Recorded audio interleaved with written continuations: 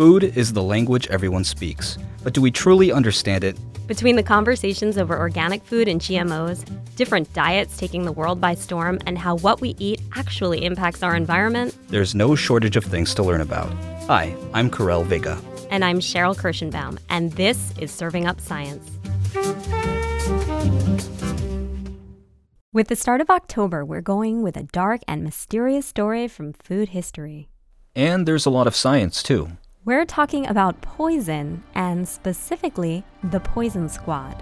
Notably not part of the Marvel universe, but arguably more interesting superheroes in their own right.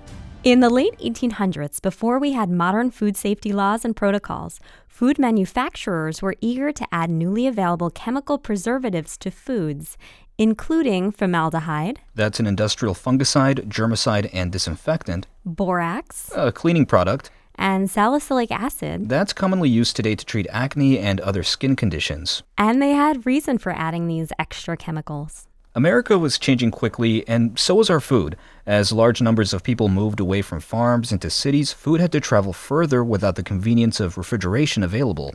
You weren't raising your own animals and vegetables anymore, but buying these products in stores. Producers found that new preservatives could keep milk from spoiling, and chemistry could preserve meat. Science could potentially, save our food. Of course, today we know that chemicals like formaldehyde and salicylic acid aren't exactly the best thing to eat. Manufacturers added borax to meat and copper sulfate to peas to make them look greener. No one was evaluating these chemicals, and their effects had not been studied.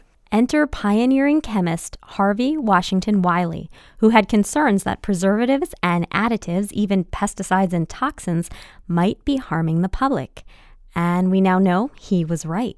Wiley worked at the U.S. Department of Agriculture, where he launched his hygienic table trials, renamed more memorably as the Poison Squad trials by journalists. He recruited 12 healthy young men to the Poison Squad.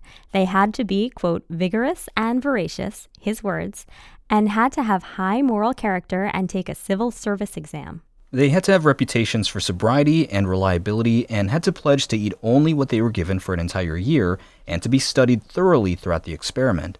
In his side, but he didn't include women in the Poison Squad because he thought men were physically stronger and less likely to be harmed. Historically, many scientific studies and trials haven't included women, which continues to be a huge challenge since we often differ in height, weight, and body chemistry. But back to the Poison Squad. Now, the men in Wiley's study would be weighed, measured, and give hair and urine samples every day. He poisoned them systematically with increasing amounts of different compounds to study what happened to people when they consumed them. It may sound torturous, but men volunteered for this. There are letters written to Wiley begging to be a part of this study. One, which we've posted to the website at WKAR, reads, Dear Sir, I read in the paper of your experiments on diet. I have a stomach can stand anything. I have a stomach that will surprise you. I am afflicted with 7 diseases. Never went to a doctor for 15 years. They told me 15 years ago that I could not live 8 months. What do you think of it? My stomach can hold anything. Yours truly. The experiment itself was rigorous and began with borax in increasing doses. And eventually, the men got sick. Those that were given doses of formaldehyde began violently throwing up, so they had to cancel that part of the test. But borax was given to participants at lower doses and more gradually. If a dose was low enough, the men wouldn't feel great, but they weren't sick per se. Once the doses increased, participants experienced upset stomachs, headaches, and bloating. At times, men would throw up the doses as well. The results of the research found their way to journalists and eventually the public, which led to demand that the government do more to protect Americans.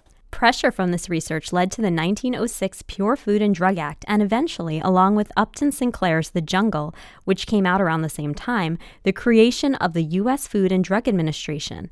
We owe a lot to Wiley, although his experiments are unconventional to say the least. In fact, today we remember Wiley as the father of the FDA. To learn more, pick up Deborah Blum's 2018 book, The Poison Squad, One Chemist's Single-Minded Crusade for Food Safety at the Turn of the 20th Century. You've been listening to Serving Up Science, the podcast about food, its origins, and effect on the planet. This series is produced in association with Food at MSU. I'm Karel Vega. And I'm Sheril Kirshenbaum, and this is WKAR.